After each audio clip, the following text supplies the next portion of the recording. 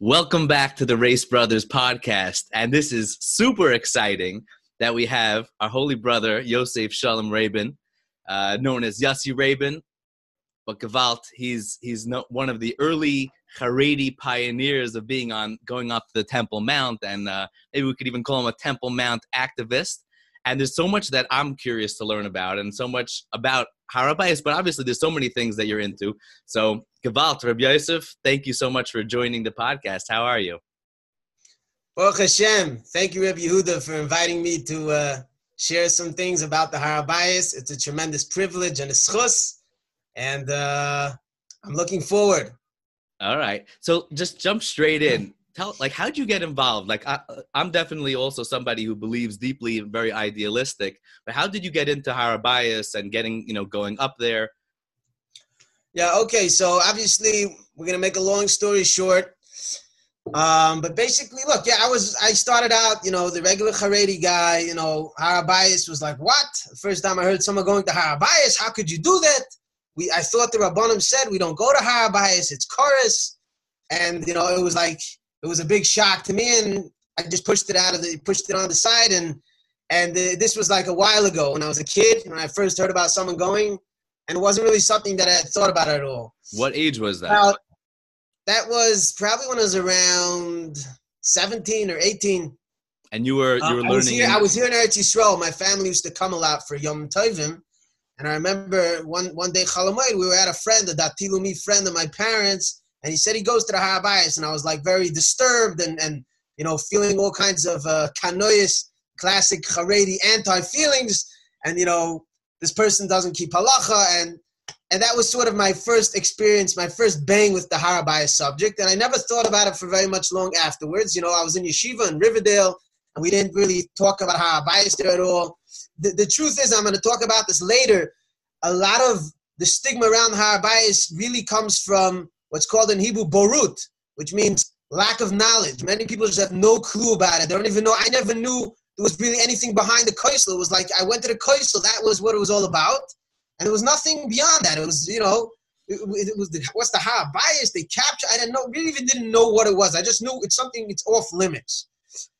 Now, I came to Eretz Yisrael about 6 or 7 years ago. As I mentioned, I was learning in Riverdale. I was there for 7 years. Yeshiva's Talmidei Telz, for those who are not familiar, is a branch of the Telz Yeshiva in Cleveland, run by Rabbi Avram Osban Shlita. And I came here, like many other American yeshiva bachrim. I went to one of the Brisk yeshivas. And at that point, I had started getting into what some would refer to as Kabbalah and Hasidus, a little pnimius, and trying to better understand my connection with Hashem and that entire world.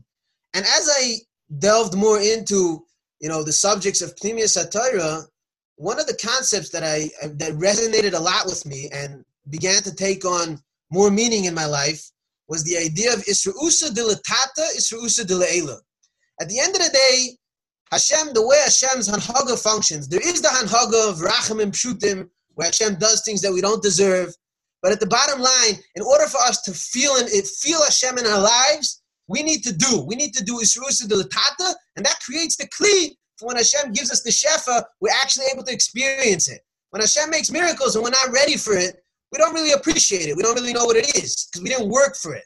Right. I always like to say that the word nes, I heard this once from, maybe it was Bilvavi Mishkan Evna, I don't remember exactly, maybe of Shimshon Pinkus was actually one of the first svarim that I started learning in my journey in Pnimius. But he says that the word nes is miloshin lehisnoises. Right. And it's also from the word nisayon. Because when we have a nisayon, when we have a challenge, when we have a conflict, that causes... Let's just explain that, because sometimes people might not understand all these words. Lehisnoises means to hold up like a banner, right? Exactly. And it needs to lift yourself up. And when you have a nisayon, which is something that's trying to bring down, and nisayon is also from modern Hebrew, the word linasot, to try. You're exposing effort. What you're really doing is you're bringing out the nace within yourself. I like to say, when is Hashem going to make a nace for you? When you make a nace for Hashem. In other words, Hashem wants to see real effort. He wants to see struggle, and that's Isra'usa de Latata. And my first experiences with this were very personal. I looked at Avodas Hashem as a yachid. Our job's to come close to Hashem. I hadn't yet been exposed to the concepts of Am Yisrael and Eretz Yisrael, and that Am Yisrael, we're actually a nation. It's not just, Charedim or Dati Leumi or Chiloni. No, there's one nation called Am Yisrael. And Hashem chose this nation, and He gave us a special purpose, and the place for that purpose comes forth in Eretz Yisrael. And the pinnacle of where everything, the ultimate expression of our connection with Hashem, comes to fruition in the Beis HaMikdash. And this concept of Hisrusa Dilatata started, pushing me to understand more. Rega, until now our chinuch was that, Beis HaMikdash is something that we refer to in our davening. Hashem's going to make a nace, it's going to come down from Shemayim with a fire, and we don't really have any physical connection. We don't have anything to do with it. Now, the truth is that my first connection with the concept of actually, the idea of having to do something in the physical world for Beis HaMikdash, to build the Beis HaMikdash, to talk about karbonis and things like that, was coming from a geula perspective. It was coming from this perspective of Isrusa Dilatata, Isrusa Dilaila. If we want, I had also been learning at that period. I had met the Zilberman community in the Old City, and Rabbi Yitzchak Shlomo Zilberman was one of the later followers of the Talmidei Hagra. And one of the key svarim amongst the Talmidei Hagra is a sefer called Koil HaTorah, which talks all about, there is controversy about the authenticity of Koil HaTorah, but anyone I know agrees. And if you read the Koil HaTorah, almost all the concepts discussed there are rooted back in the Vilna Gaon's Torah, in Chazal. There's the sefer Achros Kereishis, which shows that very clearly, and many others.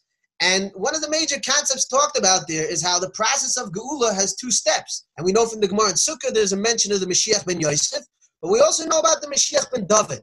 And the way the Gaon learns that is, the Mashiach ben Yosef is the process of Geula that happens b'derech hateva, that happens through nature, through the natural world.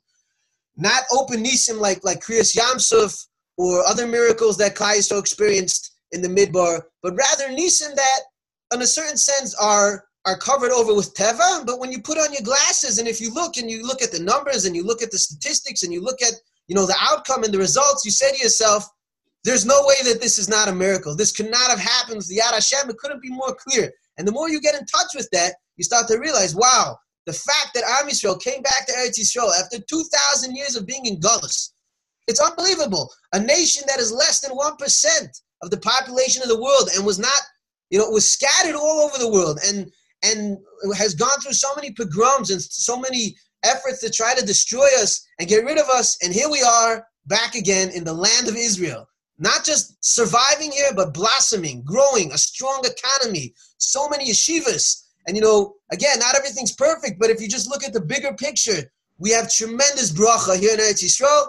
And L'tzarenu in the past couple months, not that we, obviously we want everyone from Chutz La'aretz to hear about Eretz Yisrael. We don't want them to have to, be punished in Chutz La'aretz and leave because of fear. We want them to come out of love, but we can't help noticing the fact that within recent times, Eretz Yisrael has again shown its light, in terms of the safety that we have here and the hashgacha that we have here and the stability that we have here.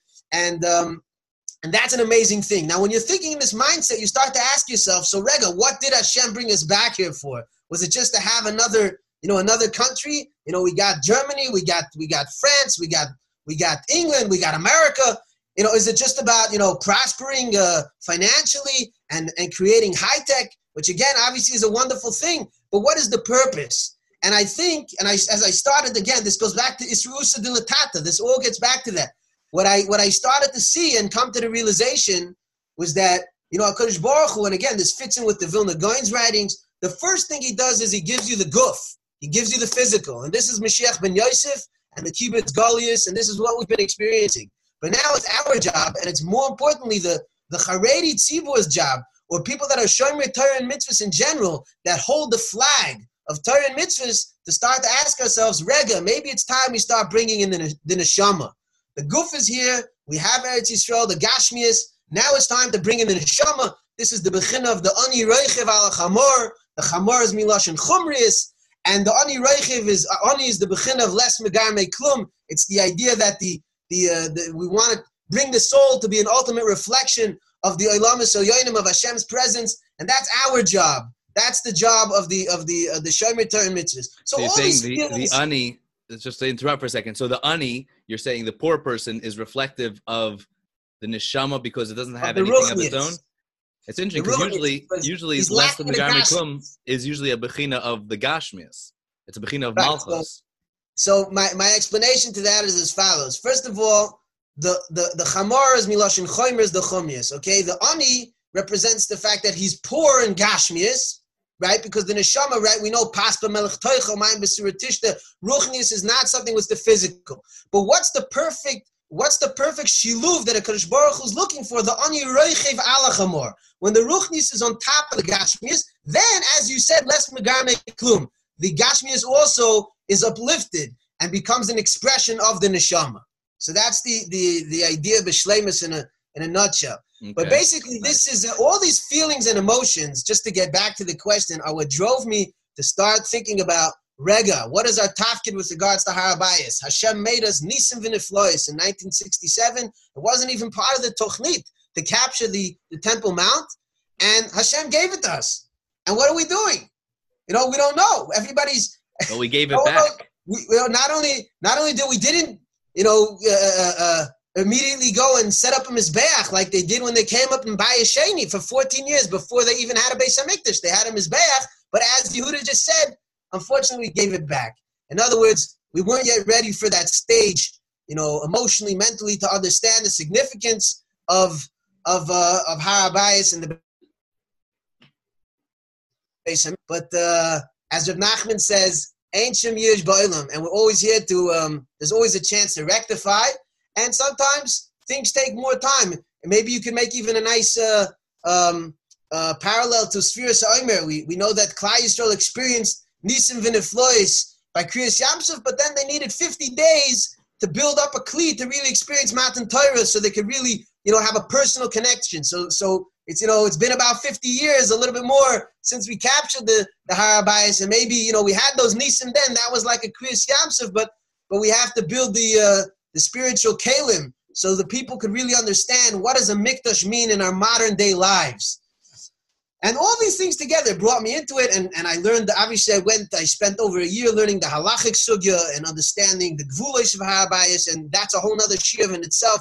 We actually have a beautiful slideshow that I worked on with my friend that we do in shuls, and we also have a contrast that my friend put out called Hamakim Asher Bacher Hashem, with a very nice haskama from the late Rabbi Malinowitz of Beit Shemesh, as well as Reb Zalman Nechemya Goldberg. And I also give tours on the Har HaBayis.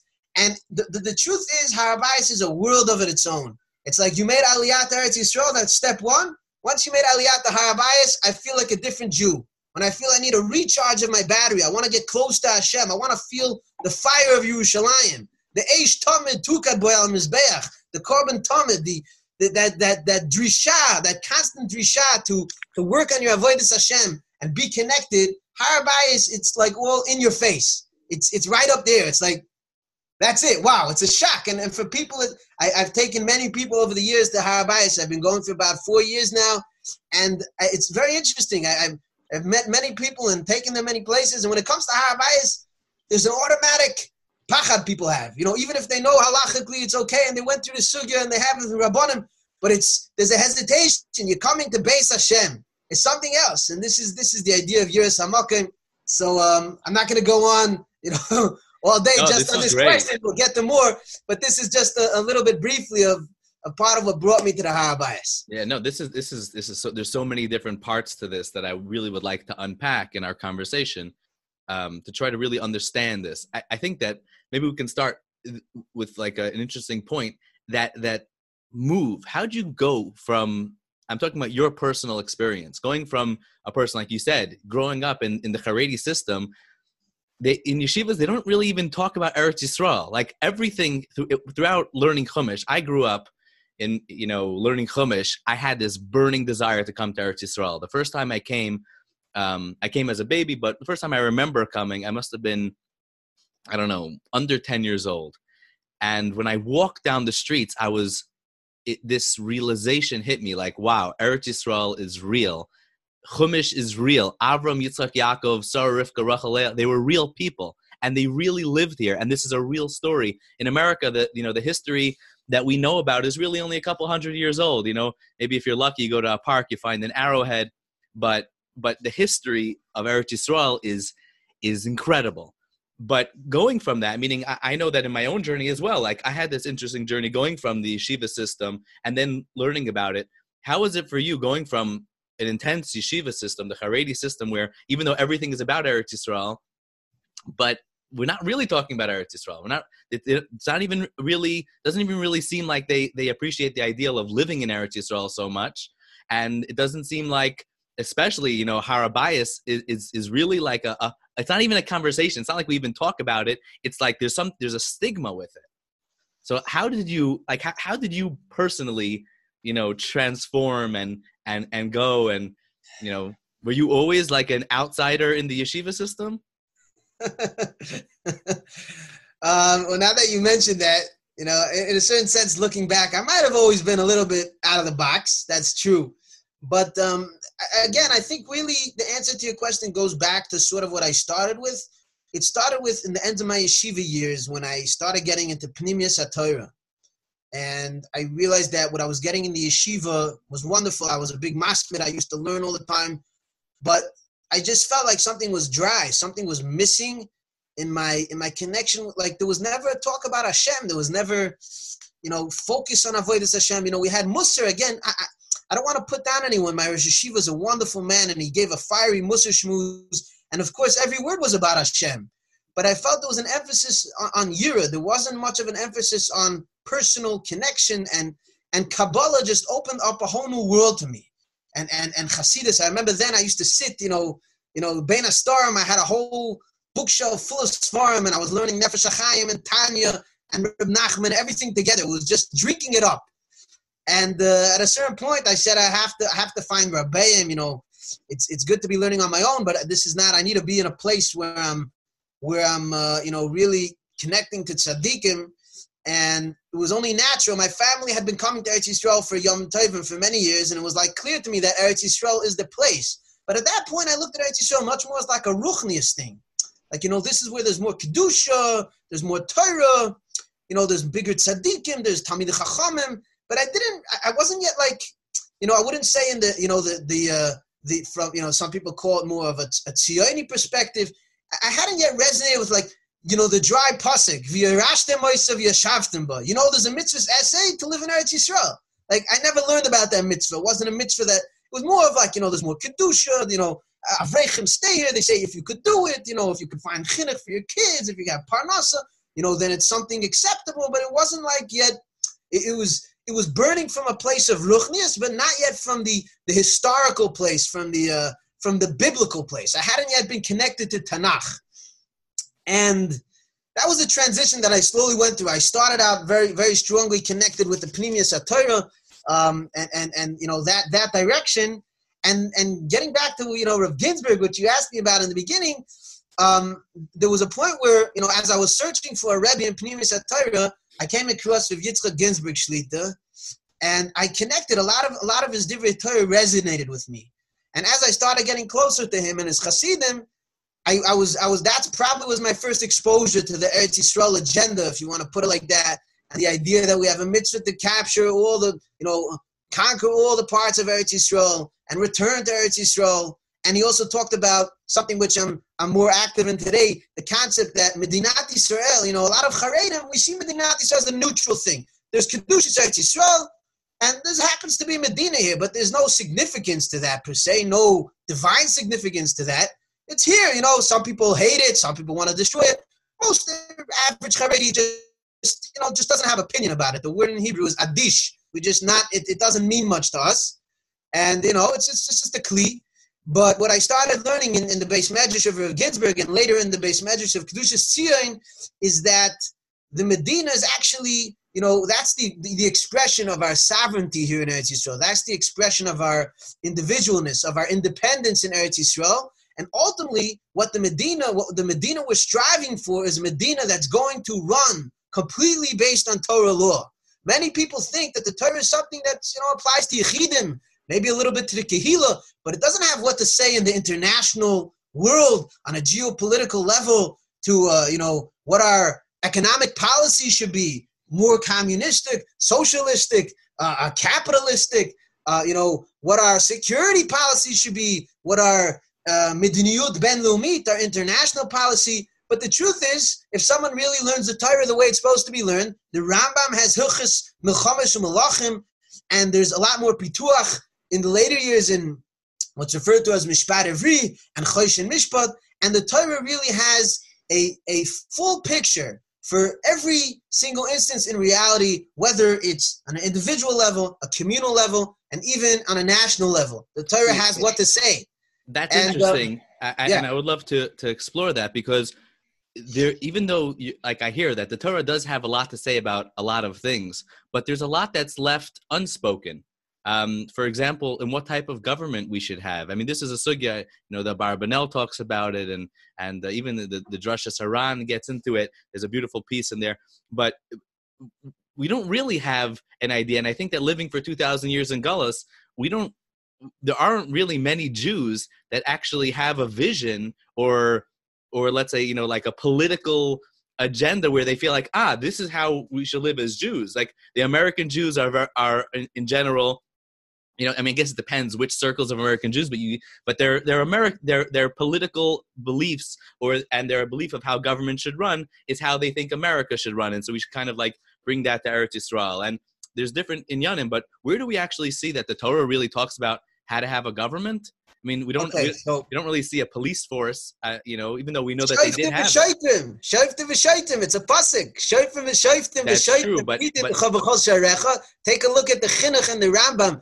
It's a good question you're bringing up, and look, it's you're definitely making a point with the fact that Am Yisrael over 2,000 years did not really have the ability to have their own government. So there's what some might refer to as a cholul panei, a big vacuum. A lack of svarim and information. However, if it's something that fascinates you, I'll let you know that today there are many svarim on the subject with sources down to the finest details of shitat memshal. What is the proper shitat memshal for Am Yisrael and Eretz Yisrael? And again, like in every section of Torah, there's different sugyas. I myself, in these days, am completing a ma'amar on erecting something similar to a Sanhedrin, what I call a Guf Rabbani Merkazi, a central committee, a central group of Rabbanim that's going to have, or what I would like to have, Rabbanim from all the different circles of Orthodox Jews here in Eretz Yisrael. And ultimately, the idea is that, we should have one group of Rabbanim making the final decisions as to whether it's political decisions, whether it's halachic decisions, very similar to the Sanhedrin. The reason why I say similar to the Sanhedrin is because there's a lot of controversy about, whether we can have a Sanhedrin. We don't have the smicha. We do have the smicha. That was a whole discussion of itself, and there's many svarim on that. I personally believe that we could. I go with the Rambam that we could have a Sanhedrin. There's a very famous Rambam that says that if we get the haskama of all the great Rabbanim in Eretz Yisrael to give smicha to someone, he says, that's how we can mechadish the smicha. But again, this is a whole topic, and you could do a whole series of podcasts on this. All I'm trying to bring out is that, again, Mikdash, Melech, and Sanhedrin are the fundamental principles of Jewish government, and what the idea is understanding what those concepts translate into in our times. And Baruch Hashem, over the years, there's more and more discussion about this, and there's many svarim. As I said, I'd be happy to refer you to them. Again, as someone who studied law, we're familiar with the three branches of government. In America, it's referred to the executive branch, the legislative branch, and the judicial branch. Here in Eretz Yisrael, we have the Marechet HaMishpat. We have the, which some say today is a Marechet Politica, but that's another podcast. We have the Knesset, which makes the laws, and we have the Memshala, which carries out the Mediniyut. And again, taking these three branches, what I say to a lot of people many times, they say, what we're after is establishing a state, or I don't even, it's not about establishing it. It's bringing the state closer to Torah values. In other words, you're right. The Torah doesn't go and tell us, wait, make a Knesset and make X amount of members. And it doesn't go into the very, very nitty gritty details like the modern day Chok does.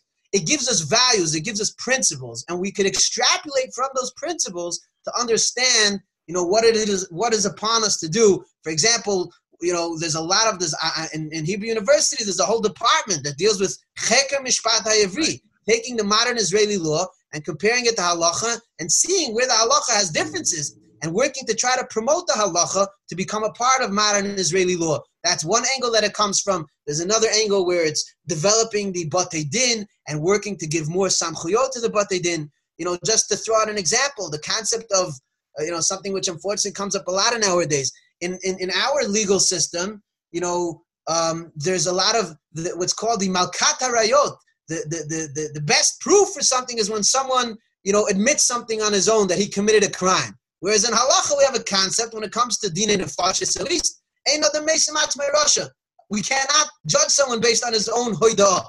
So it's a very amazing thing to look at the differences and the nafkaminas that has with regards to how we achieve mishpat tzedek. Right. Again, this is a whole world of in its own. But so let me ask you: Is there a political party that is promoting this bigger vision for halachic Eretz Yisrael? So that's a more difficult question, and the truth is, when I look at political parties, more than I look at the parties, I look at the people in the party. In other words, I don't know of any party today. The truth is, if you look at Likud's manual, officially promotes very similar things that we're talking about. But again, that has nothing to do with when you look at their matzah, you look at their mission statement. But it has nothing to do with what's going on the ground. I don't know of any parties today that openly call for these things, and the reason for that is because these are delicate topics that are surrounded with lots of stigmas, negative stigmas, unfortunately, and controversy. And the political system is not built for that. It's not built for coming and holding your emes out on a flag openly. That's just really going to turn you into someone. You might call you a demagogue, a crazy, radical nut, etc., etc. So the way, the people that, have a little chachma and actually care and want to promote things, you don't talk too openly about things, but slowly, where you can, you're trying to push certain agendas. Again, one of the difficult things is that at the same time, you have to swallow a lot of frogs that might not fit with the agenda and might even take us backward. And this is the whole discussion, where do we draw our lines, right, what we're willing to do. I will tell you from behind the scenes, there is a effort going on now to unite a number of different kehilas, and they're hopefully going to be launching soon a party called Machane Yisrael, and they are going to be talking more openly about these ideas. We've yet to see any major forward movement yet, but it's a shame. It's a process. This, in my eyes, is part of the kima of the process of slowly building what's called in Hebrew toda'ah, awareness and understanding and realization. This is just, again, this is a chazayin that, I tell people, they look at me, they say, Kavanis, are you crazy? I say, the two things that they had to do to get out of Mitzrayim, what were they? Dam Pesach and Dam Milah. The Dam Milah is the individual bris that everybody makes with Hashem. Every individual has the Dam Milah. And the Pesach, a Pesach is a carbon sibur. It's something that you bring with Chabura. It's the communal. It's the national bris between Am Yisrael and HaKadosh Baruch Hu. And we see again, before they came into Eretz Yisrael, the emphasis on the having bris milah, the individual bris, as well as the carbon Pesach, the communal bris. And I said to them, does bris milah make any more sense to you than karbonis? I mean, to me it sounds more cruel, ridiculous, but we don't even think about it. You know why? Because we're used to it. It was never taken away from us. It was something that we always did. And when you try to introduce things that people are not used to, it's just part of our natural tendency to, we can't relate to this. What is this? It's pagan. How does this talk to me? It doesn't apply in our times. But the bottom line, you look at bris milah, it's not very different. And if anything, it might be a little more crazy. And we do it. And we believe in it. And even, 99% of Jews in Israel, even, Chiloni Lagamri, they do bris milah. It's an amazing thing. So I think it's a process. We're in a process, and it's our job, the Shomer Torah and mitzvahs, to do whatever we can to bring these concepts, first and foremost, our community. Once the Haredi Tzibur understands the significance of this, then we could spill it over and bring it to other people outside the community. But it's a slow process, and just do you think the Haredi community is going to actually get behind you and carry this flag? I mean, I think there are individuals in the Haredi community, but it seems to me that you might have a better chance of getting people on board that are less fully committed to the Haredi community. The Haredi community, even politically, it kind of always seems like their whole way of dealing with these type of issues are like, we're not dealing with it. You know, we're just going to fight for our own stuff. We're going to deal with our own, you know, small. And that's one of the issues I had politically, getting behind Rabbanim and things like that didn't have a broad vision. Like, how could you tell me that I should believe in you if you're only talking about such a small segment of Am Yisrael? And I'm curious, because to me, I think that you might have many more people buying into this vision and to these ideas from a broader spectrum. And yet a few times you mentioned like that you feel that this is an onus on the Haredi community to really get this going. Yeah. So that's an old discussion. And again, there's what's referred to in the Tanya as a derech ktsara she aruka, and a derech aruka she ktsara. And a derech ktsara she aruka is, you know, it's in a chanami. It's easier to go to more open-minded people from from certain circles in the Datilumi community, and various chilonim that feel a lot of, what's called, a leiv cham to Yiddishkeit and varma, varmkeit, and, you know, there's a lot of ruach there, and obviously that's tremendous, and it's amazing, and, you know, it has to be utilized. We have to do everything we can to get everyone on board. However, two things. First of all, to a certain extent, I see the Haredi community as the future of the core community of Shomer Torah mitzvahs here in Eretz Yisrael. You just have to take a look at the numbers of our demographics and how the Haredi community is growing. And, you know, some predict 20 years, some predict 30 years, but they're going to be a very big majority here. And and we see in politics, we see in just about every field, the Haredim are becoming more and more of a player. And a number of things are happening. First of all, the one thing that tells me is rega. If this is going to happen, then we need to make a change, because, you know, we don't want chas v'shalom, the Chavrei Knesset, you know, hiring the United Nations to come run Israel for us, because, you know, we don't deal with the Goyim, and we don't deal with this, you know. Again, I don't think that's going to happen. That's obviously, but again, what we need to do is, now's the time to step in there and make every bit of a change we can. And number two, and this is more in my Kedushas Tzion activism, I see it happening. Part of what's happening as the Haredi community is expanding and growing, more and more Haredim are integrating and stepping out of the closed yeshiva circle and becoming more part of Israel. And they're starting to ask themselves the questions, you know, as a Haredi, where do I stand? You know, is Yom HaAtzmaut something that talks to me? You know, is it a halachic thing? Is it a chiloni thing? Is Yom Yerushalayim something that talks to me? And what we're doing in Kedushas Tzion, which Baruch Hashem has been growing rapidly, you know, unfortunately this year we couldn't have a kenis, but last year we had Yom Yerushalayim. We had over 1,000 people came to our kenis, and we have shiurim. We do trips. We took people last summer to Yudav Shomron. We planted grapes. We had, the buses were packed. You tell us what is Kedushas Tzion? If you have a minute, I don't know if I want to interrupt the video. I mean, I could run and get an alone to just show you a picture. Is that all right? Or? Yeah, sure. Let's pause for a second. Okay. So going back to what I was saying, we're going to talk about the Kedushas Tzion in a minute, but I was just saying to Yehuda that I deal with people from many backgrounds throughout my day. I deal with working in a law firm, you know, people that are very disconnected from these topics. Everything's very serious there, business-oriented. I deal with Chilonim from Hebrew University, from very left-wing. I actually speak semi-fluent Arabic. I know a number of Arabs that I deal with. I deal with, a Temple Mount activist, typical Haredim, you know, more Kanoish Haredim, Datilumi, various circles in the Datilumi, and part of what I'm doing throughout my day is, you know, trying to figure out how could I best relate to this person in a way that I'm not going to scare him off, or in a way that he'll be able to, you know, understand what I'm saying. Sometimes I can't talk about things at all because I understand there's no kli. This goes back to what we were talking about, creating a kli. Right. There's no kli. And one of the things that I love about Yehuda Reis, the guys that my brother Izzy hangs out with, I don't know if anyone here knows Izzy in the crowd, but one day you're going to hear of him.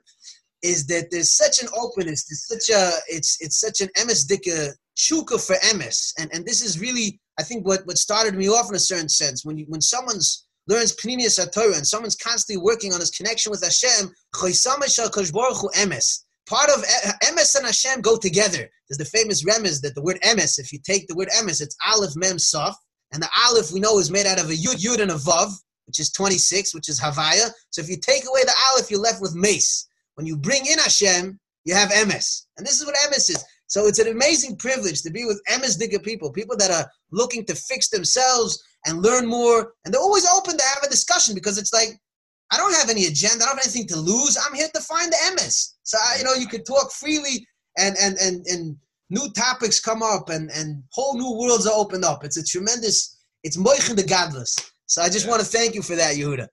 Well, I appreciate it, and this is a tremendous conversation. I've been excited, looking forward to having you on, and I think that during the 3 weeks is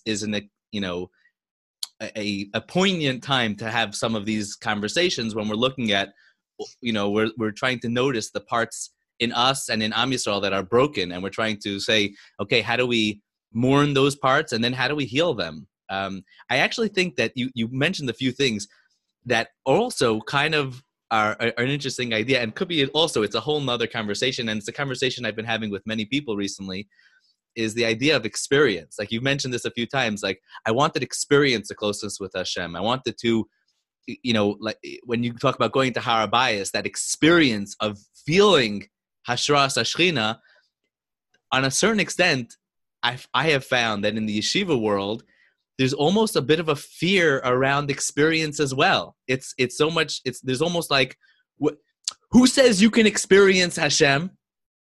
Like, what do you mean? Who says? Like, isn't that why we're davening? Isn't that why we're learning Torah? Isn't that why we're serving Hashem? Yeah, but maybe it's not real. Like, the only thing that is real is if you completely, and I hear it, there's been a lot of issues throughout Jewish history about, running into experience can take us away, and we can get lost, down that tunnel as well. But there's definitely a drive within me to make a shiluv, to make that synthesis of experience in Judaism and also the law, and each one of them are supposed to, experience is how I actually am connected to Hashem, and the law kind of keeps me grounded so that my ego and that my, I don't lose myself. But I really would love to talk about that also. When you went to Har HaBayis, what was your experience, and how did you balance that, like, that search for experience of closeness?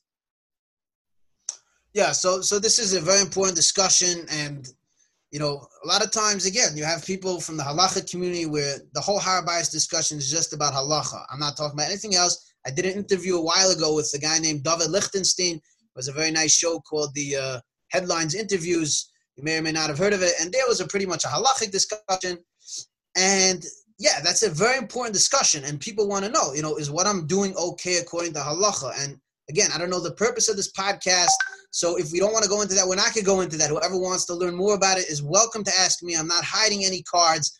I'm open to discuss that. But what the key underlying thing is, and this is halacha milashon halicha, is getting into the experience. And for me, Har HaBayis was a life changer. I'll tell you something. It started out as more of like similar to Yiddishkeit. I wasn't about tshuva, but I see myself as about tshuva in a certain sense, in the fact that, I grew up one way, and when I discovered Pnimius HaTorah, I felt like I've been rejuvenated. And I think everyone in a certain sense is supposed to go through about tshuva moments in their lives, if not all the time. Lo'olam yachzor adam, kol yomav ba'amoed v'achzerkoi. But it started out as like, okay, this is something new. I was a little nervous about it. Like, do I want to be public about it? Where's my place with Har HaBayis? And as I started making a kfiyas, I had friends there that we started going, and now Baruch Hashem, they have a koil there that sits every morning in the entrance to Har HaBayis. They learn Kodshim, and they go up every single day, and they say the Korban HaTamid, 50 meters from the Makam HaMizbeach. And we have a special Shemona Esrei now with the Nusach Har HaBayis, which was approved by Herschel Schachter and other Rabbanim. And the more you make a kfiyas, as I started making a kfiyas, I realized, wow, this is something else. I told people, it's one thing to theoretically learn. you want to be a professor, you want to be a mathematician, you sit with the books all day. But Judaism is about doing. We do mitzvahs. We take lulav and esrog, we take plants, and we throw them up in the air. I mean, what are we doing? And you have kavanas arizal, but at the end of the day, you can't just do the kavanas. You need to do the mitzvah. There's maisa. Judaism is full of maisa. It's not Christianity where maisa is, there's a very small emphasis on maisa. You do it in this time, that time. They're not. Again, chas v'shalom, we're not even comparing. There's many other issues, but there's a tremendous focus on maisa in Yiddishkeit, and part of what maisa is, what's so unique about maisa is that it gives you the experience. It gives you. I tell people, I say, what was a carbon all about? This is one of the things I talk about when I talk about carbonas. You did the smicha. You put your hands on the behemoth. We know Chazal say you're supposed to think about how keilu it's me. Now you can imagine all these things in your head. But did you ever go down to a farm and actually hold a sheep and sit with it and think about like what it means, what are animals and the nefesh habahami within yourself? Try it. It's a whole different isbaitiness. I used to do when I was a bacher midei pam. I did shmirah for people that had a chavot, in the Shomron, and sometimes people would come to steal sheep in the night, and I would they had to have people to constantly watch, so we would help out the owners instead of having to stay up all night. They could get a little sleep, and Bacham would come. We arranged for Bacham to come watch the sheep. And we sat with the sheep, and I remember we did before Pesach, thought about it, tying a sheep to your bed. And it's just, we're not used to this in 2020. This is so distant from us. But really what this is all about is experience. When you come to the Har HaBayis and, we say the words, we sing the song, Acha sha'alti me'eis Hashem, shivti beveis Hashem, kol yimei chai. And the first thing that comes to our mind is the Gemara with the Stender in the Beis Medrash. But if you read the literal words, shivti beveis Hashem, kol yimei chai. David HaMelech was talking about Beis HaMikdash, sitting in the Makom HaMikdash with Hashem, kol yimei chai. You think to yourself, what's the big godless sitting in a stone place? Well, the Ikr is the Yeshiva, is the Gemara, is this.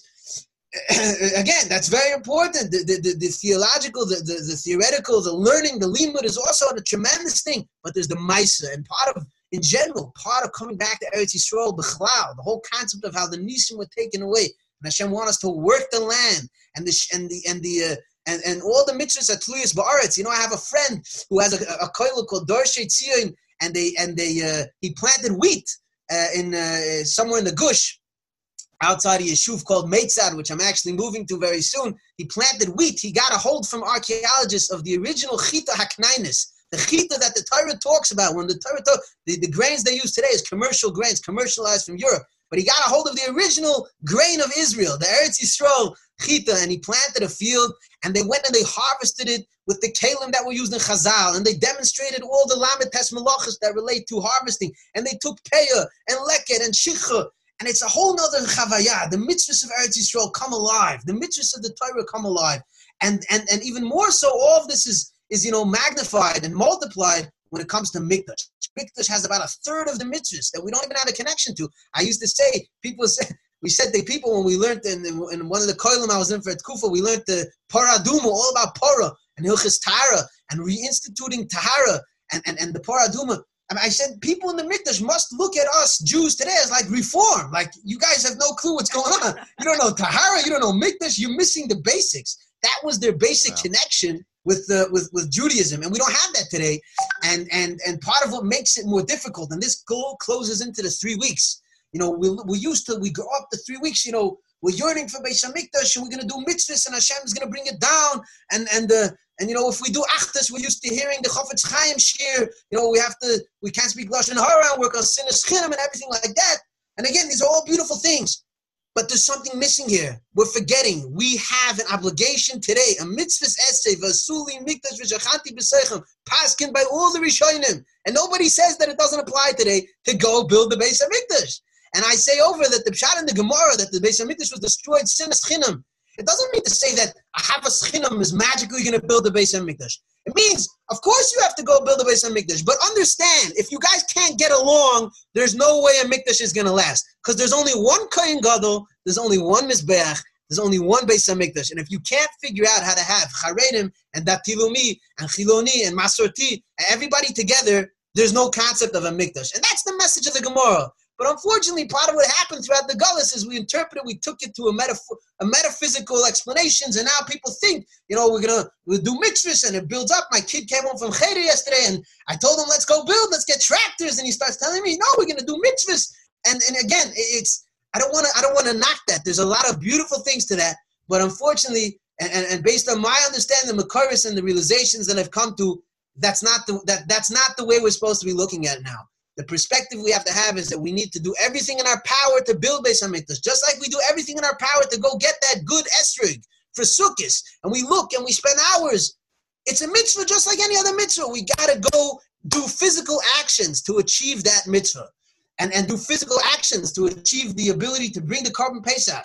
People talk about the fear of Karis on Har Bayis. Let me tell you something. There's only 2 mitzvahs in the Torah, mitzvahs essays that also have an Oynish Karis. One of them is Milah, going back to Milah, and one's Korban Pesach. If you have the ability to bring Korban Pesach and you don't bring it, you chayav Karis. And that's a very scary thing to think about. Here we have Medinat Yisrael, Bishniya. We could shut down the Har Bayis, Erev Pesach. It's been shut down many times in the past when there was the terror attack, Le'aleinu, 2.5 years ago. And we could have technically come and set up a Mizbeach. The halach is Makriv and Afu Pishem Bayis. There's been a koilo that's been learning these sugyas for many years and has everything mapped out, exactly how to do it. Every year before Pesach, we have a Tirgul Korban Pesach, where they do a live demonstration of all the steps. We have kohanim, we have everything. And so this is what I cry about in Tisha B'Av and the 3 weeks. It's sad to me that we're still crying in a sense. In other words, that our whole perspective is still a Gullus perspective. I love to say, we sing on Shabbos, Va'apeg Yasamech Migoy Galusa. I switch around the words and I say, Va'apeg Galusa Migoy Yasamech. The Gullus is in our veins, is flowing through our blood so much more than we're actually in Gullus. And now we're in a mental Gullus. We're in an emotional Gullus. We don't understand, we haven't yet understood the ability that we have to fulfill these mitzvahs and the purpose that we have here in Eretz Yisrael, the spiritual purpose. Just imagine the Beis HaMikdash is supposed to be a base tefillah l'chol ha'amim, the center of the world. Imagine Donald Trump bringing a carbon, and Vladimir Putin, when they come for a diplomatic visit in Israel, the first thing they do is to bring a carbon to thank the God of Israel. It's an amazing thing. We're talking about a new world order. There's nothing like this in any other religion, in any other place in the world. A house of worship for all nations. And it's an unbelievable thing. And this is the ultimate light unto the nations, teaching Bnei Noach and Goyim how to have avodas Hashem and how they could be a part of it in their each one in their own way. The Sanhedrin used to speak 70 languages. When I think about the Misrat HaChutz that we need to have, is it just about, economic relations, or teaching how can we spread the spirituality? I follow some African American Gerim on Facebook, a guy named Mordechai Ben Avram and others, and they talk about the Jewish technology, the spiritual technology that we have, the technology of Shabbat, the technology of kashrus and mitzvahs. These are this is the most advanced high tech that there is. Our religion is so much more developed than everything else, and ultimately Islam, as we know, and Christianity come from the mother religion from Yiddishkeit, and this is all part of the process of us asking ourselves, what is our ultimate goal here in Israel as a nation, as a state, as a country, as a light onto the world, as a beacon onto the nations. And again, so part of my experience for Tisha B'Av is it's somewhat frustration and yearning for, when is Am Yisrael going to wake up more, and asking myself, what could I do more to help be a process of waking up Am Yisrael and realizing that HaKadosh Baruch Hu gives us everything. We just need to do. Hashem's sitting there in Shemayim, he's smiling, he's saying, Har Bayis is here. I gave it to you. I gave you an army. I gave you an economy. I gave you, yeshivas. I gave you halacha. I gave you everything. You just need to do. Come to the Suda. Come build my home. Come bring me in. I'm waiting to come down. I'm waiting. Don't just think about the taksivim and the yeshiva, and don't just think about the Eurovision or the sports or the economy. When we're going to start asking ourselves, what can we do to invite Hashem into Medinat Yisrael? we talk about inviting Hashem into our personal lives, but we have to start thinking as a nation. What can we do to invite Hashem into Medinat Yisrael? And when we start thinking more in that direction and working towards that, Hashem's going to come in. This is Isru'usa de Latata, Isru'usa de Le'ela. Amazing. Mamash amazing. I wanted to can you share with me like a little bit about your first experience going up to Har HaBayis? First of all, just even obviously halachically, I guess you kind of got a certain level of comfortability with it. That you saw people did that, so we don't have to go into all the details. I know that you have countless, and maybe you'll share also where we can learn and where we can, see these slideshows and things. And obviously, we also wanted to get back to the Kedushas Tzion, but we'll get back to that soon. But what was your experience like going up there? That the experience, the transition from just like you said, it's a rejuvenating thing. I know for me, I get rejuvenated by going to the Kotel. It's incredible for me. I love being there. I could sit there for 3-4 hours and it renews me. I go to Uman, not every year, but I try to go for Rosh Hashanah. The kibbutz is mamash bechina. Like it gave me an experience of what Ola Regel must have been like. The kibbutz of thousands of Jews from all flavors, going to Reb Shimon, going to Baba Sali. Like we're beginning to experience some of these, national gatherings where Jews from all different flavors are coming together, and it's a tremendous experience. And I love going to Kivrei Tzadikim.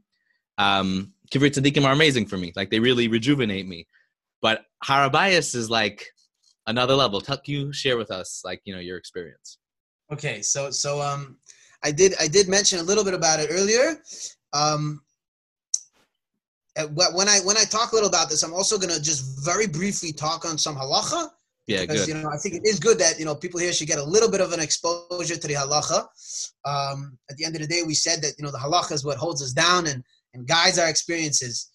So, as I said, I had been getting close to the Zilberman community, and there was like a little bit of, mostly Americans, like a group, some people refer to them as the Mechakrim, we were very into the Tcheles and other things and exploring. And we used to sit in the Chorva, and I used to come midei pam. I wasn't like Kavua there. And a number of Chevra started learning about the Sugi of Har HaBayis. And, I also started getting involved. And we started going through all the Makairis and with everything that's been written on it and the history and the archaeology and everything. I was, this is something very important. I said, we got to, it's a scary thing. You're going to step into an area that's Karas, again, just to put things in perspective, every time you do a malacha on Shabbos, b'mezid, you chayav Karas. And for married people, the issue of need is an issue of Karas. So it's not like we don't deal with Karas in our lives, but there's something different about okay, I made a mistake in Hilchos Shabbos. Obviously, hopefully we're not talking to anyone that's violating Shabbos, b'mezid, even if we're amazed from Yetzer Hara, but we're still we want to do the right thing, right? But it's something else to just feel like I'm walking in a place where there's like you see the chorus, flying. Right. Once if I go into the chorus, am I gonna die? Like he thought he's gonna die. Like again, I don't want to make fun of that emotion, but. But this is how we grew up in a certain sense. It's like a scary thing. So obviously I was learning all the Makairis, and I just want to show here very briefly a little map. You might be able to see it here in the video. It's a little hard. Okay, so if you could see the map, it's hard for me to show things with my finger because I'm just holding the book. But basically, here's the Dome of the Rock. Okay, and this is where the Beis Hamikdash stood, and the Ezras Nashim. Okay, and that whole big box all around, okay, there's two boxes. There's the square box that we see right here. Okay, this is the original Har HaBayis. We know from the Mishnah in Midas, the Har HaBayis was 500 amas by 500 amas, which is by 250 meters by 250 meters. That was the original Har HaBayis built by Shlomo HaMelech. Okay, the Har HaBayis we talk about today is an extended Har HaBayis. It's almost, on the western side, it's almost, wait, am I holding it upside down? No, it doesn't matter. Whatever. No, you're good. It's actually showing it this way. That's right. The Har HaBayis today. Here's the western wall. Okay, here's where the Kaisel is. This purple. The Kaisel, by the way, we talked about the Kaisel. If you ever been around the walls of Har HaBayis, you'll see It's just a small part of a wall that spans 500 meters, okay, from here all the way to here, 486 to be precise. And it was built by Hurdis. And this was actually the parking lot of Beis HaMikdash. All along here were the Shvakim, were the marketplaces, and the Chamorim, and this is probably where they were selling, things for Karbonis. It's etc. You can see, down over here, you could see remnants of the marketplaces, and one of the major gates were the Shari Chulda coming up from the south. Okay, now another important thing for people to understand, this is not the Al-Aqsa Mosque, this golden dome. The Al-Aqsa Mosque is the gray dome off to the south. Okay, this was a dome that was built 1,300 years ago by the first Muslim conqueror named Omar ibn al-Khatib. And he built it, believe it or not, and in this Kunchis we have the sources, because he had a very good relationship with the Jews. He came and conquered the Crusades. The Crusades were terrible to the Jews, and Jews fought in the army with him. And he said, I want to do a Karas HaTov. And he said, show me where your Mikdash was. I want to build a building in honor of your Mikdash. And that's what this building is. It's over a massive piece of bedrock, a huge stone, which is about 13 by 17 meters, which is the Even Shesiyah, the foundational stone, where the world began, Misham Hushtas Ha'olam, where Adam HaRishon was made from the offer over here, and Adam HaRishon brought a carbon, and Cain v'Hevel, and Noach after the Mabul, and the Akedes Yitzchak, most famously. Yaakov Avinu slept here. So this is the center of just about everything.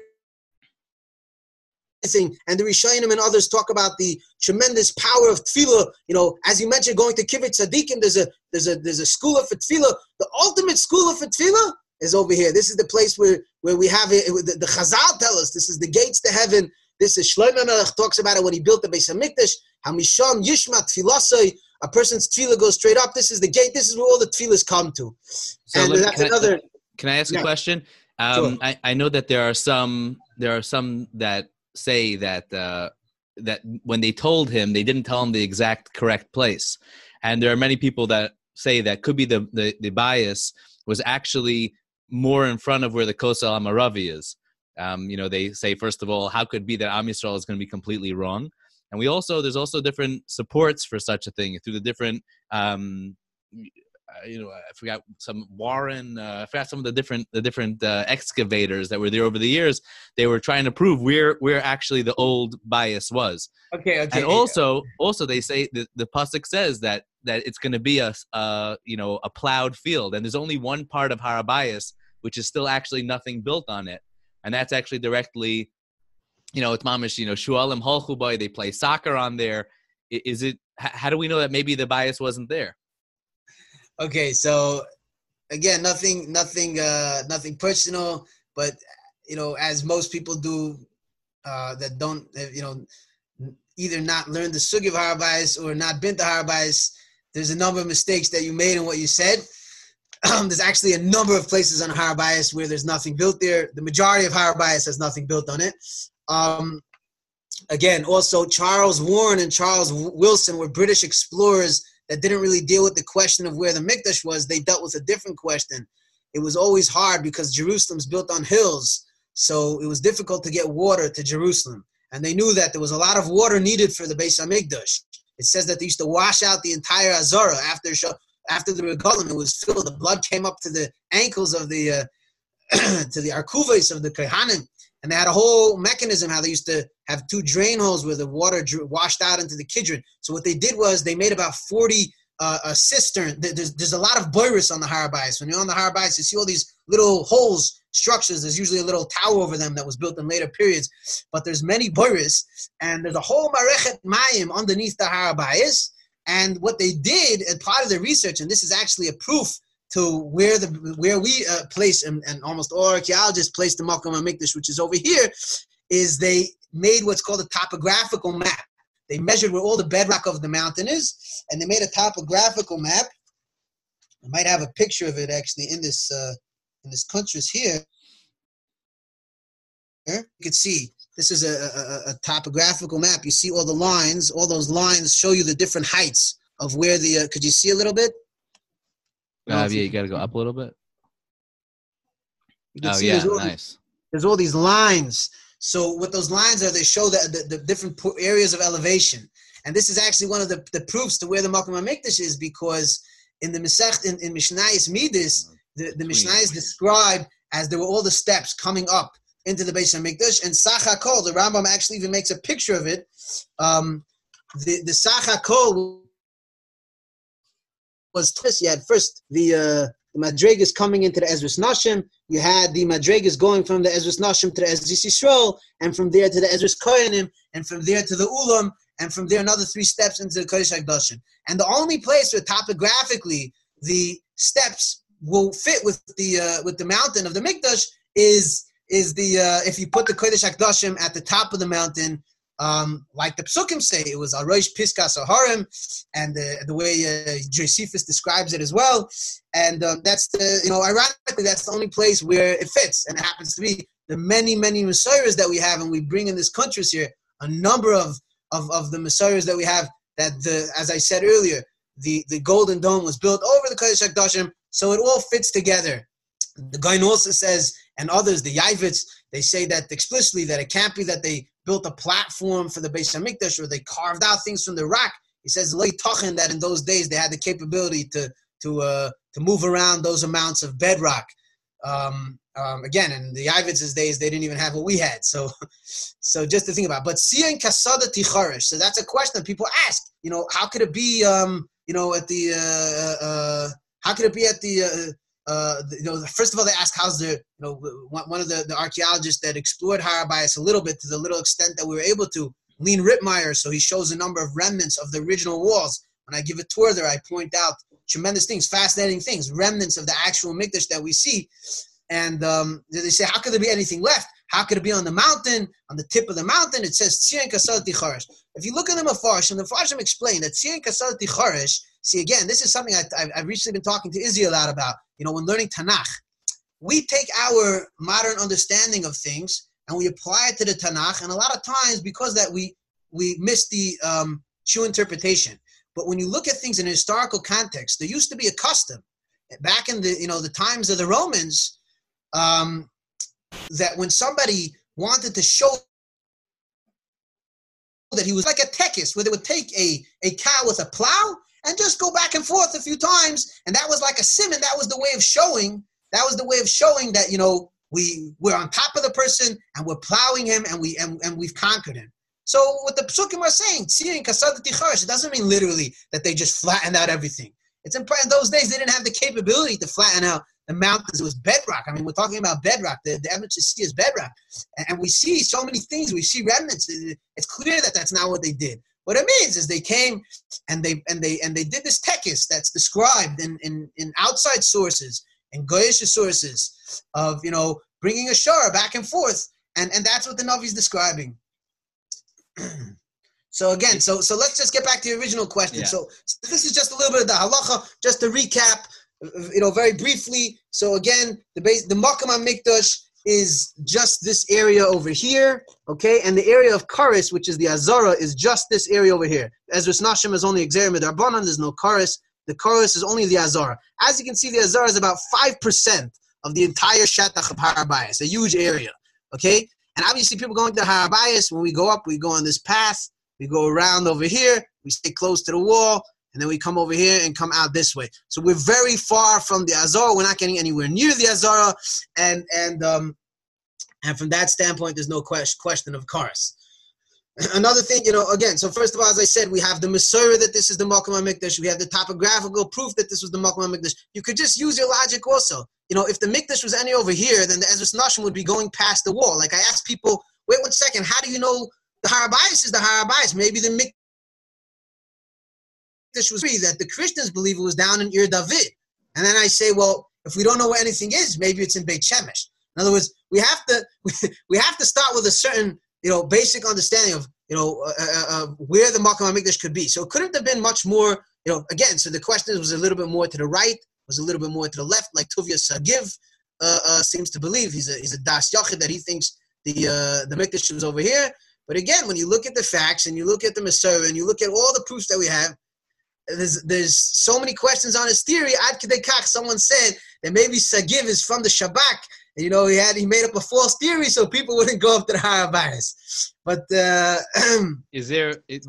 do you take in, are you able to go around and take in some of these Das Yichidim to not go near those But spots. some people that are, again, there's a question. Nobody takes into Sagev seriously because he's really a das yachid and he's out the door. I'm talking about the other way, like No. So what some people do though is, for example, Rav Koren, there's a discussion. There's something called the chel.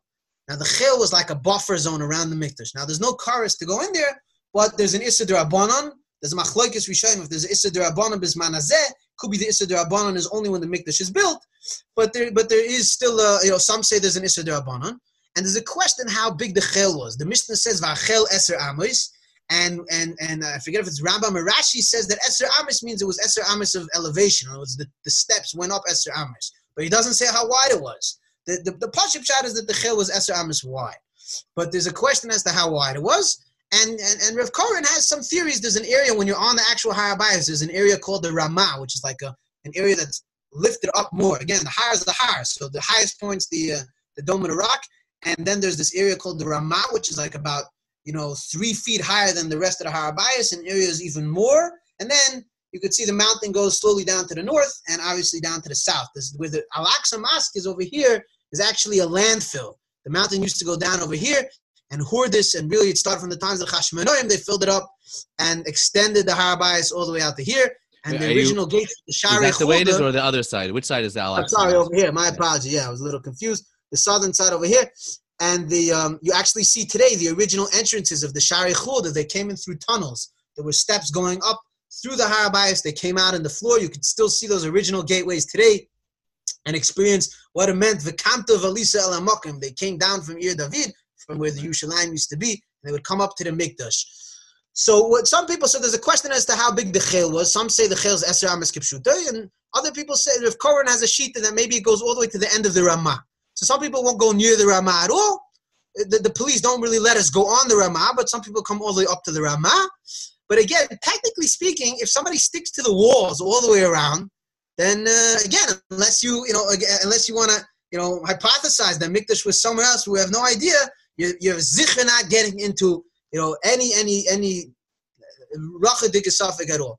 But I said nobody does that because there's very little reason to. We know that the Azar was over here. Maybe it was a little bit more to the right, a little bit more to the left, but no one's going anywhere near there in any case. Wow. So that's just very briefly on the halachic aspect. Obviously, there's halachas of tahara before going to the Har HaBayis. The Har HaBayis is the status of Machane Leviyah. We know there was 3 camps: Machane Yisrael, Machane Leviyah, Machane Kahuna, and there's the mitzvah of Shiluach Tmeim. Someone who's Tamei Meis is not allowed to go into the Machane Kahuna, but he's allowed to go into the Machane Leviyah. It says it's learned out of a pasuk that Afila Meis Atzmai, because it says Yosef. It says Moshe brought the Atzmas Yosef Imoy b'Machane Leviyah, because Moshe was in the Machane Leviyah. So even a Meis Atzmai could go onto the Har HaBayis. What's not allowed to go into the Har HaBayis is someone who's Tamei from Tumas HaYotzis Min HaGuf, which includes Keri and Yoledes, Zovim, v'chule. However, a Mechusar Kippurim who is even if he's not a Tful Yoim, even if he is a Tful Yoim means that he went to the mikveh that day. In order to go into the Machane Kahuna, you need to have Herav Shemesh, but into the Machane Leviyah, you don't have to have Herav Shemesh, and Tefillah is enough. Again, there is a little bit more complicated. There's definitely more to learn about these halachas, but this is very briefly. If somebody goes to a mikveh which is kosher midiraisa, you have to make sure your mikveh is kosher midiraisa. Mayim shuvim, and a mayan is good if it's a kosher mayan. The yam is good, obviously, but most mikvahs are becheskas. Again, the way you know is if it's kosher for tefillas kelim, then it's kosher for Har HaBayis. Again, I tell people, before you actually go, make sure you have the halachas down pat. If you're actually tamei, then before you go into the mikveh, you can make a bracha because it's a tefillah deiraisa. It's not an opportunity that we have all the time. Usually only the women have that opportunity when they're toivel before nida. But you actually make a bracha before the tefillah. And until you come to the Har HaBayis, and that's another aspect, by the way, a major aspect of the chavayah of going to Har HaBayis, that you're actually being mitar yourself deiraisa, and there's actually a halachic, a real function of hilchas tahara that you're being a part of b'man hazeh. So that's an amazing thing. I've taken a number of chilunim to the Har HaBayis, and I take them to the mikveh before, and it's like a whole eye opener for them. You know, for us Hasidim, we go to mikveh every day, so you know, might not be such a difference, but it's still there's something different about, you know, you have to make sure you have no chatzitza and cleaning yourself appropriately before preparing yourself for Beis Hashem. So Yosef, just to wrap up, yeah. Yosef, I'm just. Okay, so just to get back to the question that you asked me, Yehuda, about my first experience. So I had been, you know, again, I just briefly, very, very briefly went through the halachic aspects of things. Obviously, there's so much more to learn, and I urge everybody to learn. You know, that's the first thing. The first part of, it says, L'shichnoy sidjushu, basa shama, the Gemara says, Lech v'tidrosh v'achar kach yomer l'chanavi. David wanted to know where to build the Beis HaMikdash. Hashem said, first, Lech v'tidrosh, go and learn the sugya, v'achar kach. Do start by learning. Do you have a place? Do you have like a website or something where we can go through and learn like the things? Like I know you have the slides and everything. Is it publicly available? So unfortunately, we don't have a website that you know has everything. There are other websites that I'm happy to forward you to with lots of information. The countries I could send you the slideshow. I would need permission. I don't think the Mechaber, the slideshow, gives that out. We'd be happy to do the slideshow if you have a group that wants to see the slideshow. Do you guys ever do it on like Zoom, like do a webinar on Zoom? That way people have videos on YouTube of people doing the slideshow. So that's definitely available. But just very briefly, so I had been learning everything. I went through the sugya and I was starting to feel, you know, getting into it, and my engine was revving up, and it was getting near my birthday. And, you know, there's a letter from the Rambam. The Rambam says that the first time he came he says he was nichnas ala bayis hagadol v'akadosh. He writes about the first time he came to the Har HaBayis, and he says that after that he made it a Yom Tov Gadol, you know, for the rest of his life to come to the Har HaBayis. And I thought, you know, maybe, you know, my birthday, that's a time that's a good time to, you know, to make this move. And my birthday's actually on a Tes Tevis, which is the yahrzeit of Ezra HaSofer. And Ezra HaSofer, as we know, is one of the leaders of Shivas Tzion in the times of Bayis Sheni. So I felt a lot of, you know, good vibes and hashgacha, but I still wasn't sure. I was still hesitant, you know, this.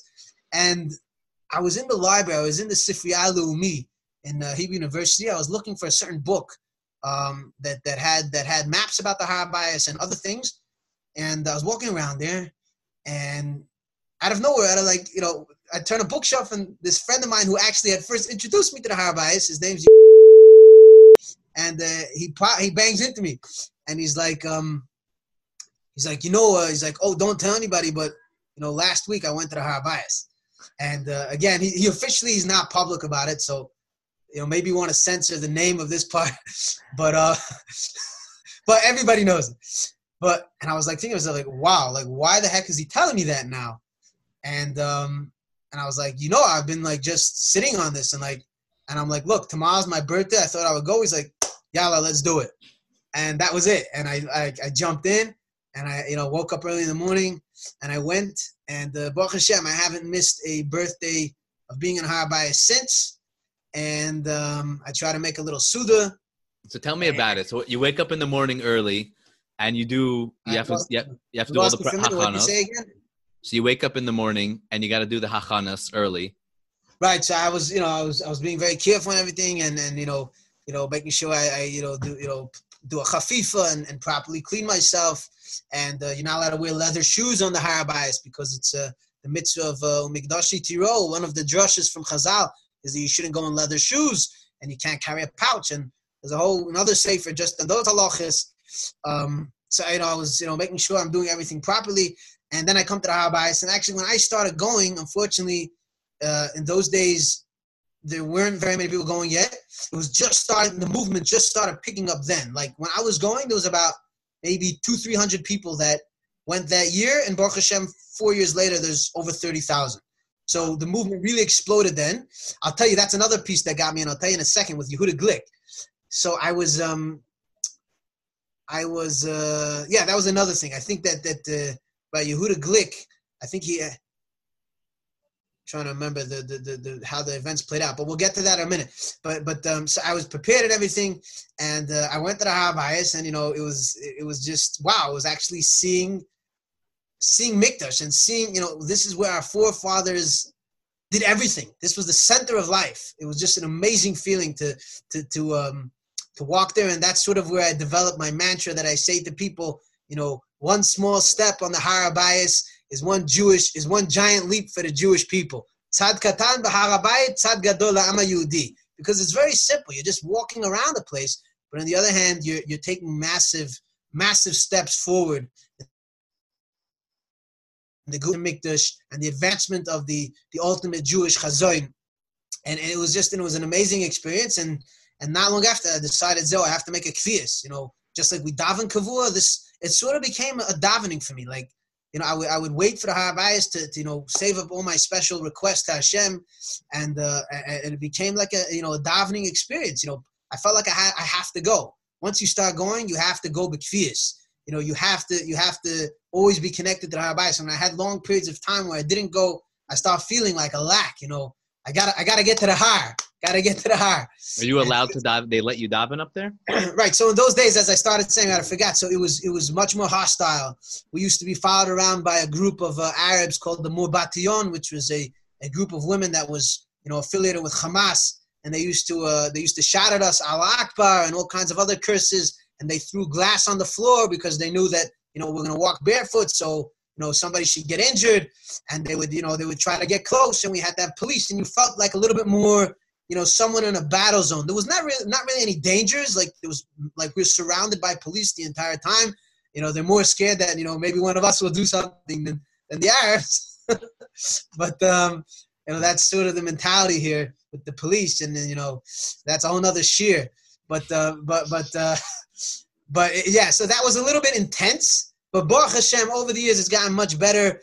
Gilad Erdan a couple of years ago throughout this Murbatiyon group, and today it's fairly quiet.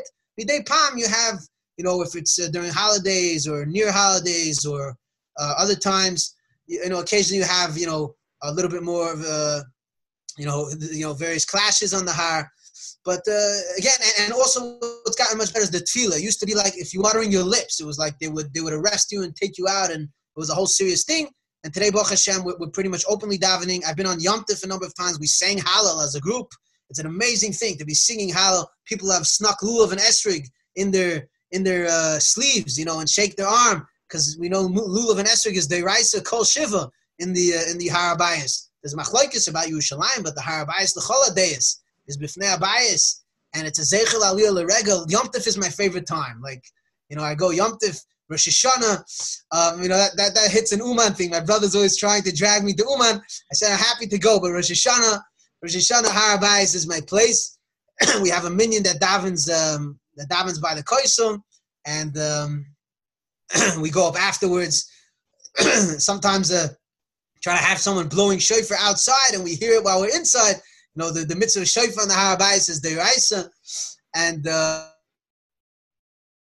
it's an amazing feeling just to be with Am Yisrael. You have, there was another thing, when I first started going to Har HaBayis at that period also, I was very into Achdus. I was very into working to get people together, and I'm still into Achdus. But then I was like working with, let's make an Achdus movement, and let's make this movement.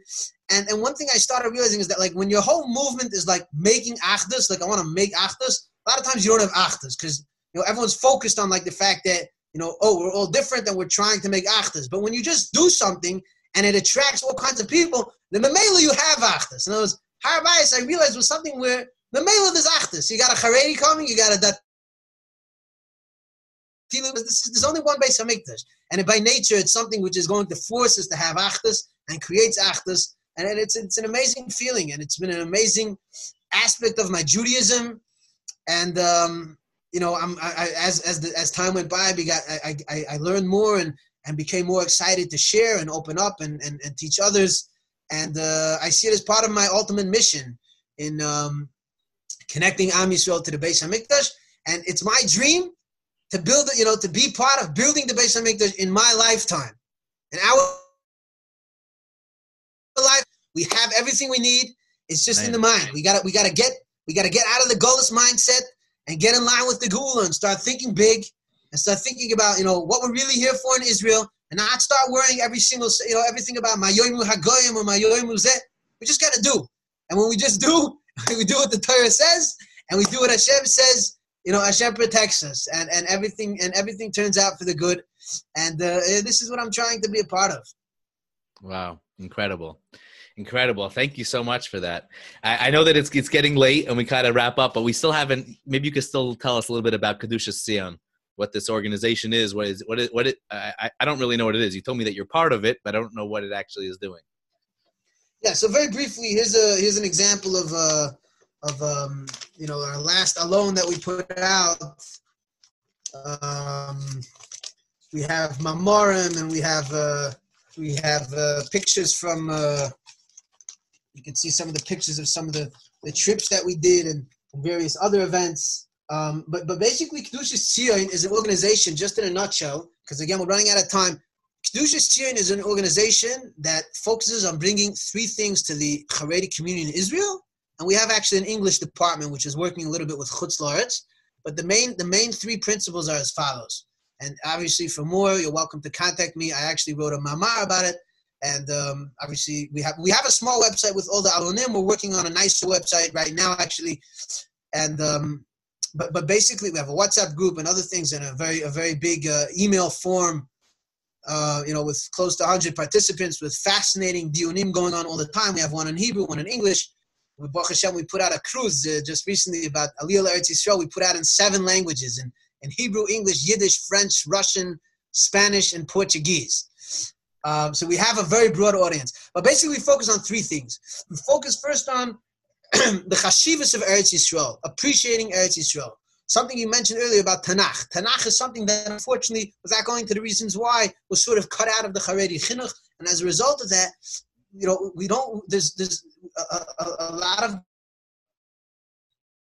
the base of Eretz Yisrael is lacking. Tanakh is full of Eretz Yisrael. When you learn Tanakh, you don't need any datilumi, tziyoni, chinuch. It's there. It's all there. And we're trying to create a understanding of the chashivas of Eretz Yisrael, not just as a makom kedusha, but as a place of a mitzvah of the yishuv Eretz Yisrael, of living in Eretz Yisrael, of the Einei Hashem leikecha bo mereishis hashana vad achar shana. This is where the tachlis is. This is where we're supposed to be, etc., etc. So the principle of Eretz Yisrael and everything.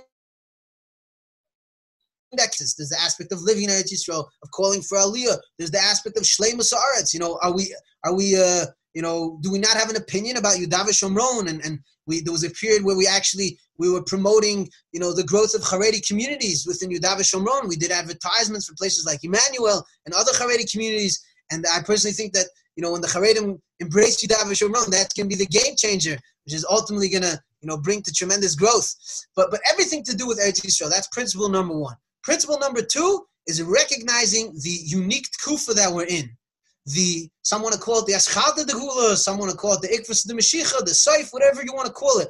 The idea is realizing that the fact that we're here after 2,000 years, okay, it's not just another stop in the Gullus like Eishashak and Vilna and Lita, Bnei Brak. It's not just another thing. It's something special. This Hashem is talking to us, miracles for us, and we need to recognize that. We need to appreciate that. Some people want to take it very far and say halal. Some people don't.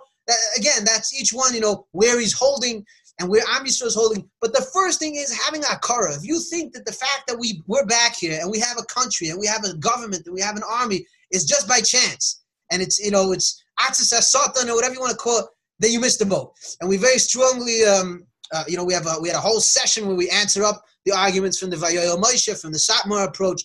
Our alone is written by, the Mamarim are written by Talmidei Chachamim from the highest caliber, from Koil Chazanish and Panovich and Brisk. And from Mamish, we have Talmidei Chachamim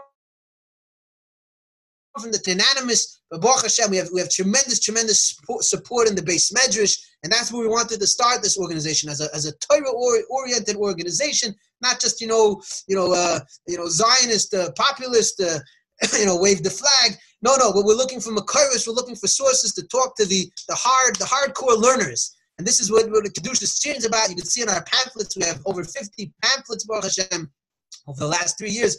Every month we have another alone that we were mayfits in yeshivas all over Israel. Sometimes we print 20,000, sometimes 10,000. I mean, mamish in the yeshivas all over Eretz Yisrael, the Haredi yeshivas. The average yeshiva bachar on the street has heard of Kedushas Tzion, Baruch Hashem. That was one of the measurements of our success.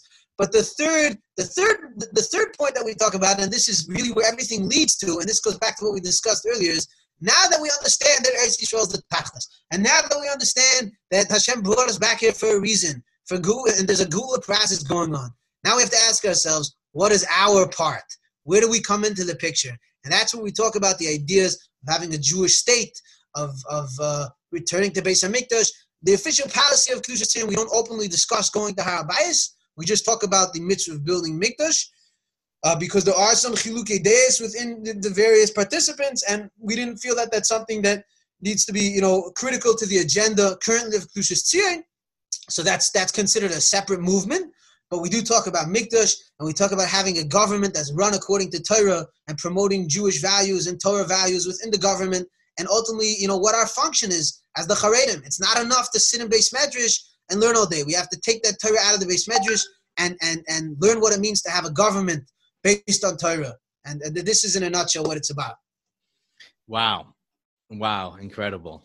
That's really I must say I love listening to you today and really having this conversation, because so many of these things I've definitely connected to in many ways, and I believe in a lot of the things that you're talking about. I've spoken about a lot of them, but the Har HaBayis thing and some of these things are still, they're still on the edge, and they're on the edge of the conversation for many people. And that's really what we're trying to do here, is just to open up the conversation. That way people can begin to, experience some of these different conversations and these different ideas that are amazing and are integral. And like you said, I think that it's pasha to anybody who could open their eyes and see the incredible goodness of the times that we're living in.